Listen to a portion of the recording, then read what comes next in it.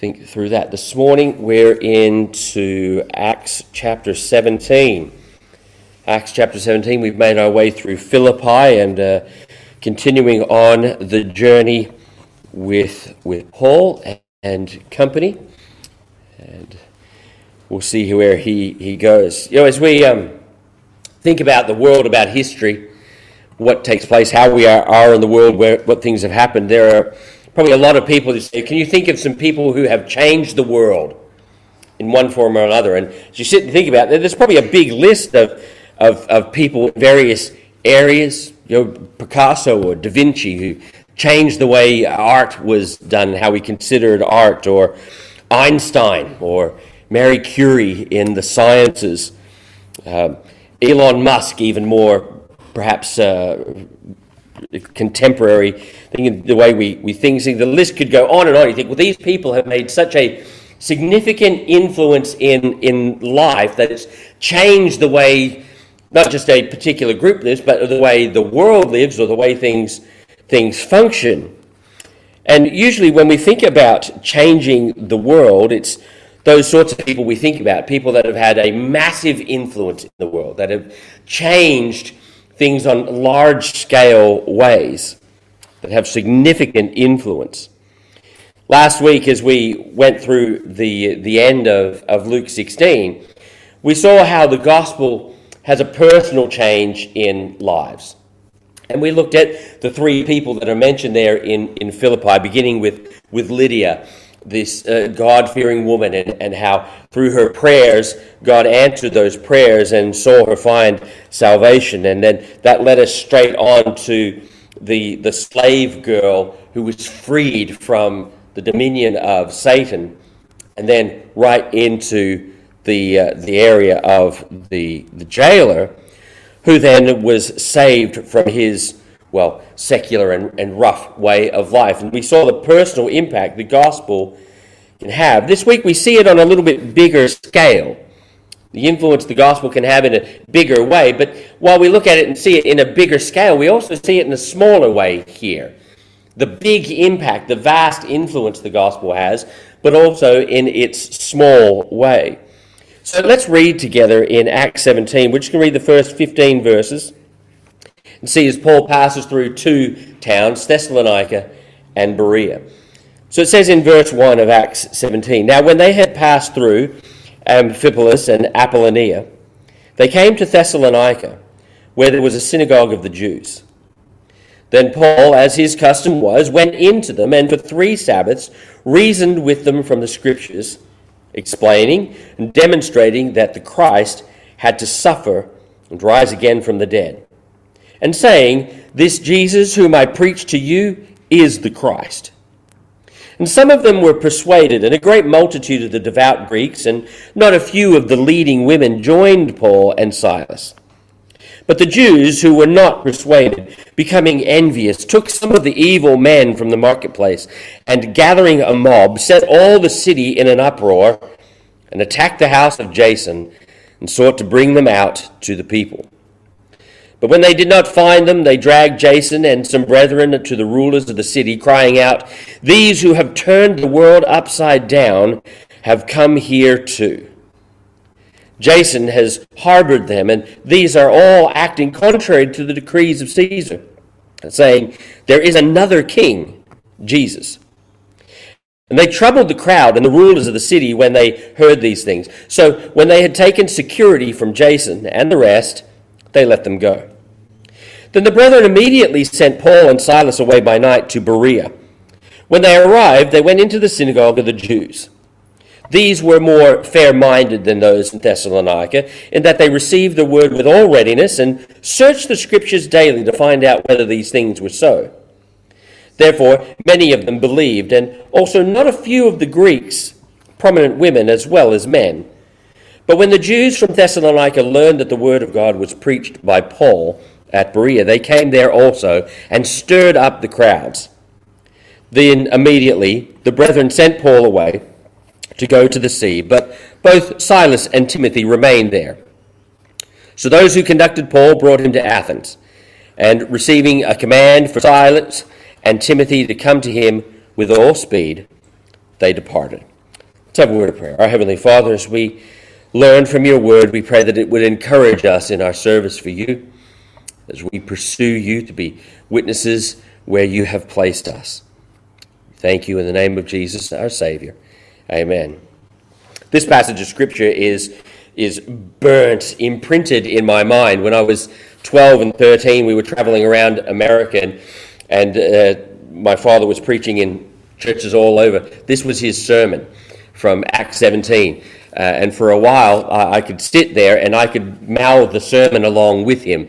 I'd heard it that many times. But it is a great passage of Scripture, because it teaches us so much, and we see so many things about the work of the gospel through us. When we talk about, it says here that they turn the world upside down. And when we talk about changing the world, so like we say, we often think about the great influence. When we're young, we're filled with a sense of boundless enthusiasm and invincibility. And that's good. That's a God-ordained thing. God made us that way, and we're often told that the next generation will be the generation that changes the world, and many of us charge the world as if we can and change the world. But over time, most of us end up realizing that for most of us, we're not going to be the ones that change the world in huge ways. Even those individuals, like we've mentioned before, like come to mind, even they don't change the world on their own. They have others that involved that work with them or build on what they've done. But even though we may not be the ones who have this vast influence, who make great changes in the world which change everything, it doesn't mean that we can't change the world. But we're more likely to do it on a smaller scale, in a far more personal way. That change will come, but it will come more slowly. The world needs people like the Apostle Paul. It needs William Tyndale, and it needs Martin Luther, and it needs Whitefield, and it needs Billy Graham. It needs those ones who can go out and make big changes and have vast influence. But more than that, more than those, we need people who are just ordinary, faithful ministers of Christ. And that's what I want to consider this morning as we look through these verses of Scripture and see Paul travel through Thessalonica and Berea. And my first thought here is this, where we talk about changing the world, but my first thought to us is this: you can't reach the world. You can't reach the world. In verse 1 and 2, it tells us, now, when they had passed through Amphipolis and Apollonia, they came to Thessalonica, where there was a synagogue of the Jews. You can't reach everyone. It is impossible. It may not even be your place to reach a certain people or a certain group. Paul and his company with Silas and Timothy and perhaps some others leave Philippi, and they are encouraged by the power of the gospel they have seen in Philippi. But as they leave Philippi, they pass through two cities. They pass through Amphipolis and they pass through Apollonia. They don't stop there. Now, both of these cities are larger cities than Philippi. So they've just spent all this time in Philippi, witnessing and serving and seeing people get saved. They then go to two larger cities with more influence in the area than Philippi, and they pass through both of them. They don't stop. It would seem like these would be good places to go. Large cities with vast influence in the area, but they don't stop. Paul is headed to Thessalonica. Now, Thessalonica is the capital of the region of Macedonia and that region, and that's where he is headed to go. We often look at the world, and you see needs surround us everywhere. There are people that have physical needs and the need for the gospel all over, and we're often moved by those needs of what is around us. But we just can't reach every place. Some statistics and people that look at these things estimate that 42% of the world, of the people groups of the world, is still unreached with the gospel. 42% of the world, the people groups in the world, is still unreached with the gospel. In Australia, they estimate that there is about 15% of people groups here in Australia that is still unreached with the gospel. Need surrounds us everywhere. The gospel needs to be further into the world. And sometimes, though we may be burdened for people, we just can't reach them. I suspect as Paul passed through Amphipolis and Apollonia, he could see the need. He knew these people needed the gospel, but he passed through them. He couldn't reach everyone. God called Paul and his company to Macedonia, but not to every city in Macedonia. The need may be great, but you may not be able to be the one to meet that need. While it may not be your place, you can pray for others in that place. What do you do about that? When there are needs you see all around, you think that 15% of our own nation has never heard the gospel. 42% of the world has never heard the gospel. How do we deal with that? We pray. Jesus called us in Luke chapter 10, verse 22, as he looks out, he says, "Then he said to them, the harvest truly is great, but the laborers are few." There's need everywhere. There's people who need to know the gospel. There's people who are ready for the gospel, but there's not enough people. We just can't get to everyone right now. So what do? He says, therefore, pray. Pray the Lord of the harvest to send out laborers into his harvest. Paul was praying for these cities to be reached. He was praying for other cities to be reached. To the city where he's going, to Thessalonica, he writes in 2 Thessalonians chapter 3 and verse 10, "Finally, brethren, pray for us, that the word of the Lord may run swiftly and be glorified, just as it is with you." What's he saying? He says to the church that grew up here in Thessalonica, he says, pray for us that from us the gospel would just run, just like it's running from you, that it would reach places that we cannot reach. You may not be able to go or the right person for that area, but you can pray for the people that will go. You can pray for the ones that will reach there. To be an evangelist or to be a missionary isn't just about going, but it's also about praying. We're a team. Now, you can't reach everyone, but you can reach some. You can't reach everyone, but you can reach some because you have places of influence. You can't influence everywhere, but you can influence somewhere. Paul, as he passes through these two cities and he's heading to Thessalonica, he's thinking strategically. He's thinking, how can I best use the time and the gifts that I have to do what God needs me to do? And as he considers that, and as he prays and he follows the Spirit, he sees Thessalonica is where to go. He knows he can have good influence in Thessalonica. It's a capital city. So it's a strategic place to reach further into the area. Unlike Philippi, where he just was, it's a place where there is enough Jews for a synagogue.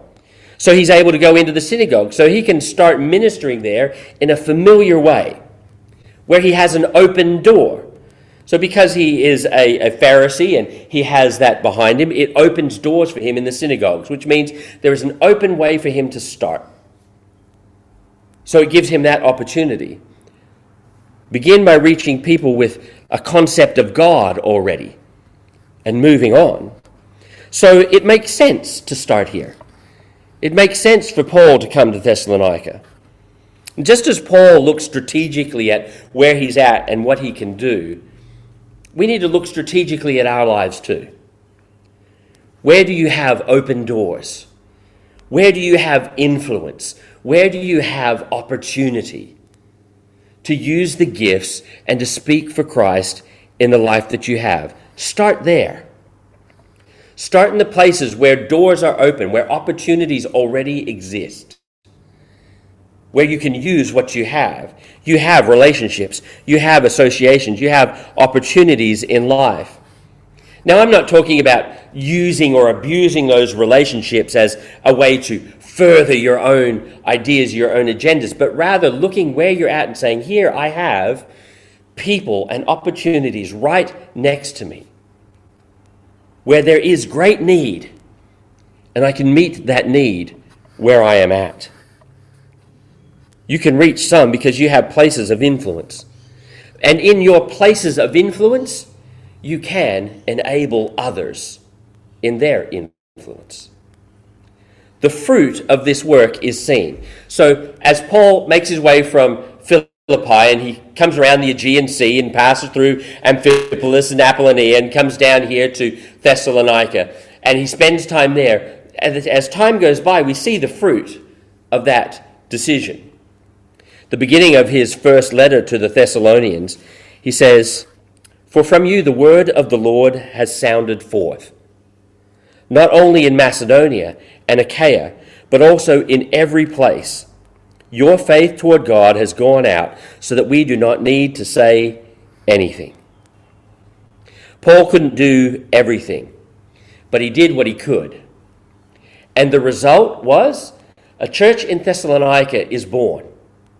And from that church in Thessalonica, the gospel goes out to every city he could not reach. From Thessalonica, the gospel reaches Amphipolis and Apollonia and all these towns and all these cities around that whole area and beyond. Places that Paul could not do on his own. The Thessalonians become missionaries. They become reproducing Christians. God is at work multiplying. Paul goes to where he knows he can minister, where he has opportunity, where he has service, and he uses his talents there, which then spread far beyond what he could possibly do on his own. Your place, your sphere of influences, your opportunities and open doors, they may seem small. And the progress of ministry in those areas may seem slow, but your ministry makes a difference. Your speaking for God makes a difference. Your ministry enables other people to minister, to pass that on to others. We might look at the stats, like I mentioned before, where some suggest that around about 40% of the world is unreached. But if each of us does our small part, instead of those stats becoming overwhelming, we see them as becoming achievable. If I do my part, that gets passed on to somebody else who does their part, who does their part, who does their part, and slowly the world is reached for Jesus Christ. We see here at the beginning, one, that you can't reach the world. You can't do everything, but you can do something. Secondly, the truth is this: the gospel does turn the world upside down. The gospel does turn the world upside down. As Paul comes in and he begins to share with the people that he's there, he preaches to them firstly that Jesus is King, that Jesus is the suffering Savior. It says in verse 3, explaining and demonstrating that the Christ had to suffer and rise again from the dead, and saying this: Jesus, whom I preach to you, is the Christ. Jesus is the suffering Savior. The gospel, when we talk about turning the world upside down, about making a difference, about changing this world, the gospel is a radical message. It takes time to grasp. So we're told here that Paul has spent 3 Sabbath days. So he's there 3 weeks. Each Sabbath day he's in the tabernacle, in the temple, or the synagogue, I should say, speaking and explaining and teaching. You know, the gospel is a message which genuinely turns everything upside down, and he takes his time to explain it and to teach it and walk people through it. We've noted before when we've talked about the gospel that you don't need to give the whole gospel all at once. It's a lot to take in. So we give it in little pieces, and we explain what needs to be explained, and we share the parts of the gospel that we can at any one moment and build on that. And this is what Paul is doing. He's building understanding. Paul takes the time to guide them through the truth. He begins with a counterintuitive truth, that the Savior must suffer, that he must suffer first. What is this suffering Messiah all about? What does it mean? Why start there? Because the suffering of Christ, the suffering of Messiah, goes straight to the heart of the nature of humanity.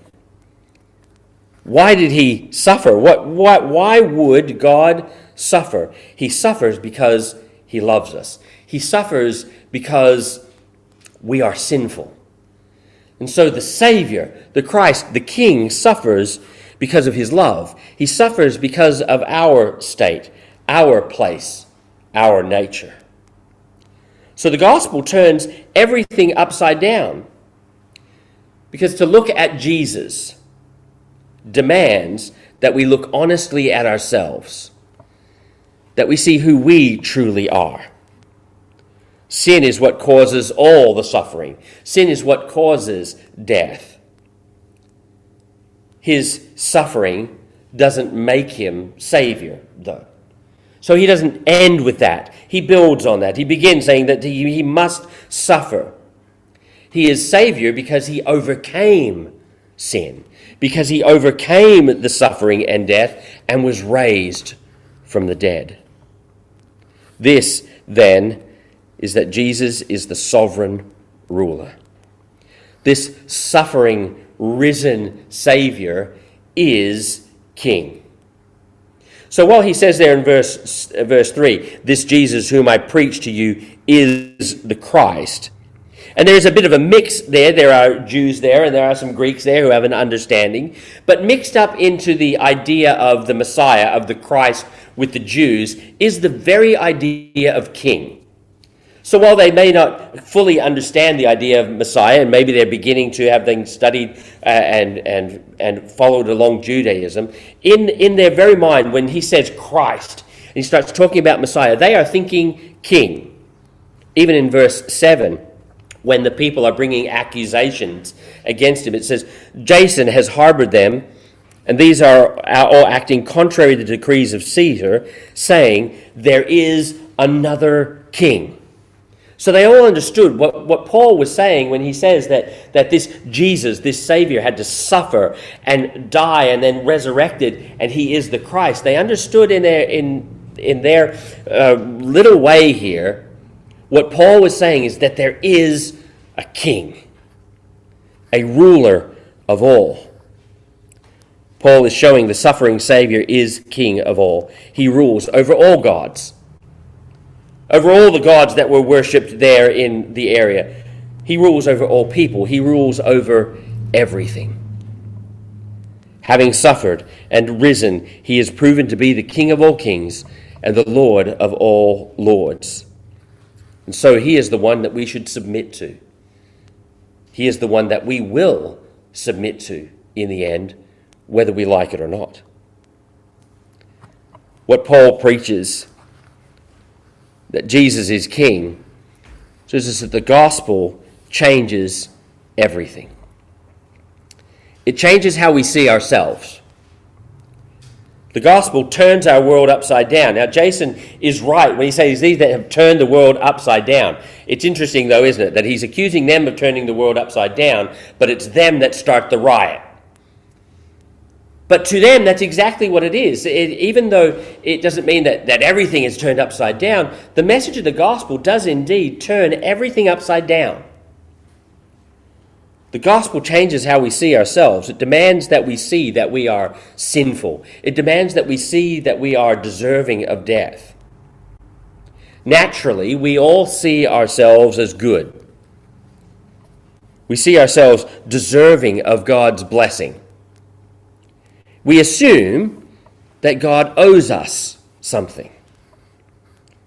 The difference between Jesus and the Greek gods was the Greek gods were basically a reflection of human nature. They were basically a reflection of society. We reflected onto them what we thought God should be like, the best and the worst of human society. And they played out what society and what human nature was really like. They were gods of our own creation. Now, we may not worship Zeus and Apollo and Diana, but today we're still worshiping a god of our own creation.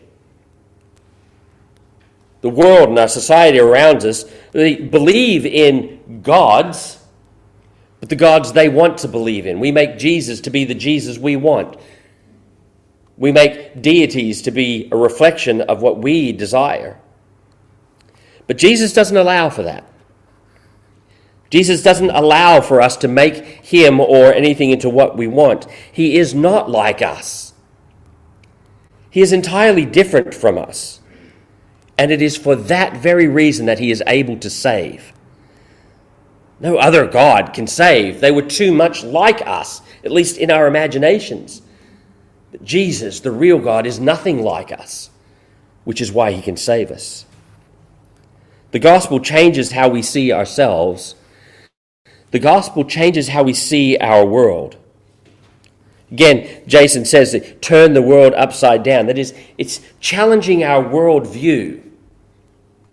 To see Jesus as Savior, the suffering Savior and the risen King, means we have to flip everything on its head. If he is King, it means I have to submit. If I have to submit, it means I need to see the world and life differently. Naturally, our worldview centers around us. What we want, what we desire. Predominantly, it revolves around our pleasure. And that's why, in this world, suffering doesn't make sense to people. People wonder, why do bad things happen? Why do we suffer? Where does suffering come from? We confuse by suffering because our natural worldview is that we deserve pleasure, so suffering makes no sense. The gospel flips all of that on its head. And that's why these people are in an uproar. Think how different the Christian worldview is to the worldview of our society. In your own life, even, the change that the gospel makes to your own worldview here. The changes that come to the way we live. The changes that come to the way we think about life and society and good and bad. Christianity is a radical change of life in every way. That's why too many think that as Christians live out their Christianity, that it's judgmental.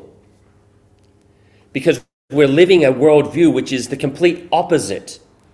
And so it looks like that because we're living something which is entirely upside down from what they're used to, from what they understand. You can turn the world upside down simply by living your faith. Thirdly, you can be a faithful witness of the gospel. So while we can't do everything, we can do something. And the gospel that we have can change the world. So preach the gospel. Preach the gospel. Speak about the Bible.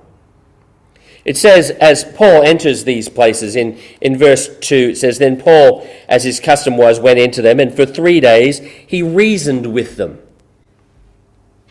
In verse 3 it says, explaining and demonstrating that the Christ had to suffer and rise again. So Paul goes in and he reasons and he explains and he demonstrates what he's talking about and what the Bible says. You know, most people in our society think they know what Christianity is, and they think they know what the Bible says. They really have no idea at all. They just go on what they've heard or what somebody else has told them or what they suspect, or maybe the bits and pieces they picked up as a kid in Sunday school or from around, or they've picked a little bit here or there from the bit of the Bible they've read. They think they know about God, about Christianity, but actually they have very little understanding. So we need to explain. We need to reveal. We need to teach it. The word in verse 2, reasoned, means to dialogue.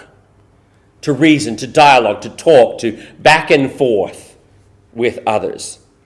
We need to be prepared to interact with people. to confront the worldview, to talk about their worldview, to talk about how Christ fits into the worldview, to talk about what the gospel really is. It means we need to be prepared to answer questions.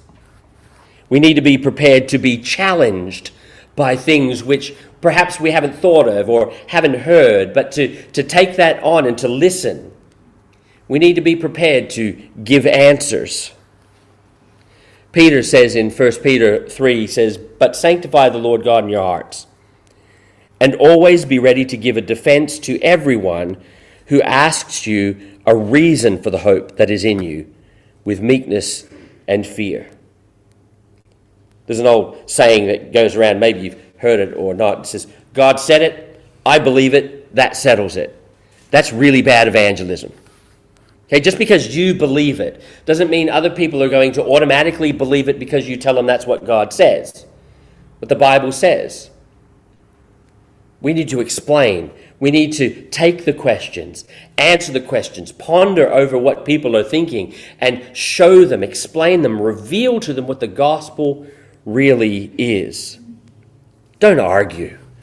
Don't turn everything into an argument. I've seen too much of that. People stand and argue with people over what is or what isn't right, but reason, talk, explain and teach what the gospel is.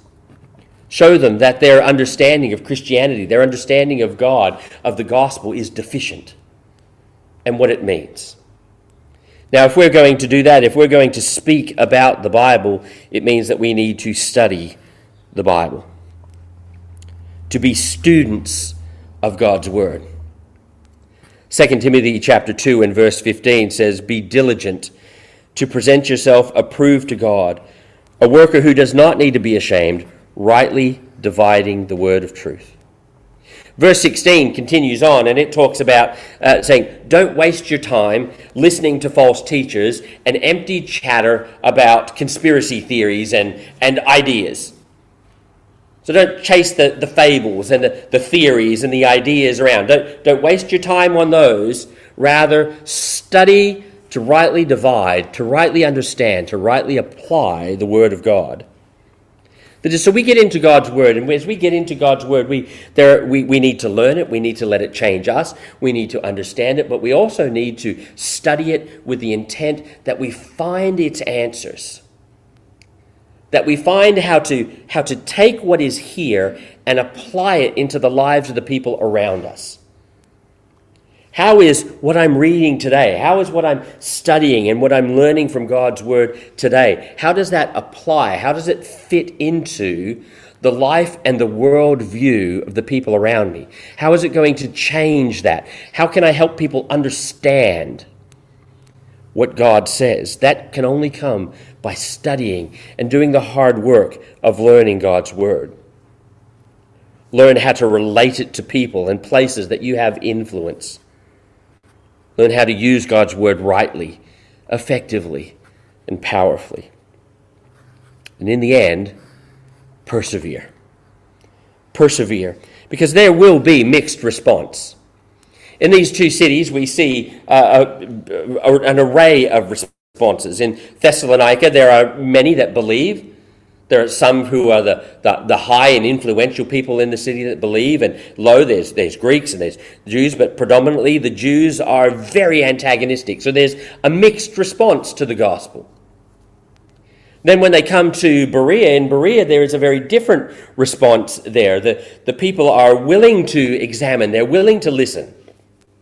So when Paul speaks to them, they say, all right, well, let's take that on. Let's read through that. Let's see if he's telling us the truth. Let's consider his perspective, what he has to say. As we share the gospel, people are going to respond to us differently. Some will listen. Some will be quickly receptive of what we have to say of the gospel and of Jesus Christ. And in the end, believe. Others will reject what we have to say, and they will become perhaps hostile. Here we see not only do they become hostile in their own city, but they follow them and cause trouble later. Then others that we speak to may not be quick to believe, and they may not be hostile, but it's going to take them time. Like the Bereans, they're going to think through it. They're going to consider the truth that we are sharing with them. They're going to have questions. They're going to want to find the reason behind it. They're going to want to investigate and think. And it's going to take time. God has never promised universal salvation. He does promise to save some by strengthening his people to witness. So keep spreading the gospel. Verse 15 says, "So those who conducted Paul brought him to Athens. Receiving a command for Silas and Timothy to come to him with all speed, they departed." The troublesome Jews just keep following them. Just keep making trouble along the way. Now, whether the gospel goes out with power, it's also followed by opposition. The door may have closed for Paul in these cities, but that didn't mean that the end of the gospel witness went with him. They moved on to a different place of influence, but the people in Thessalonica continued to work for God. The people in Berea continued to work for God, so don't ever give up in the face of opposition. Move on and let God keep working. We look at people like Paul as world changers, people that will quite literally turn the world upside down. But Paul didn't do it alone. The world wasn't turned upside down with the gospel because of Paul alone. The world was reached with the gospel because of faithful ministers in every place. So Paul did what God called him to do. The people at Thessalonica and Berea did what God called them to do. And it passed on, and it passed on, and it passed on. The people who reached their families, their neighbors, and their cities, their region for Christ. At times it seems like the gospel races across places. See, as if the gospel just seems to be like a fire that rushes through nations or areas, and then at other times it's just done slowly, personally, faithfully. So at the beginning, I listened to my father preach from this passage over and over again, and one of the things I remember was a poem he read, and I think it's worth reading. Particularly the last part. The first part is relevant, but the last part of it is the most relevant for this morning. So I'll read that as we end this morning. It's called 10 Little Christians. 10 little Christians standing in a line.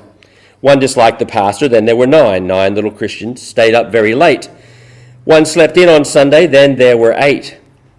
8 little Christians on their way to heaven. One took the low road, then there were 7. 7 little Christians chirping like chicks. One disliked the music, then there were 6. 6 little Christians seemed very much alive, but one lost his interest, then there were 5. 5 little Christians pulling for heaven's shore, but one stopped to rest, then there were 4. 4 little Christians, each busy as a bee. One got her feelings hurt, then there were 3. 3 little Christians knew what to do. One joined the sports crowd, then there were 2. 2 little Christians, our rhyme is nearly done, differed with each other, then there was 1. 1 little Christian can't do much, 'tis true. Brought his friend to Bible study, then there were 2. 2 earnest Christians, each one more. That doubled their number, then there were 4. 4 sincere Christians worked early and late, each one another, then there were 8. 8 little Christians, if they doubled as before in just a few short weeks, we'd have 1,024. In this little jingle, there's a lesson true. You belong to the building or the wrecking crew. We just need to do our little bit. As I pass on to one, they pass on to another. And before long, the gospel is slowly but effectively progressing. We can turn the world upside down, one person at a time. Let's pray. Our Heavenly Father, we thank you for your word. We thank you for its encouragement. We thank you for the examples we see in Paul. And dear God, we are thankful for the people that you have brought into this world like Paul, who have had significant and massive influence in this world beyond what we could possibly imagine.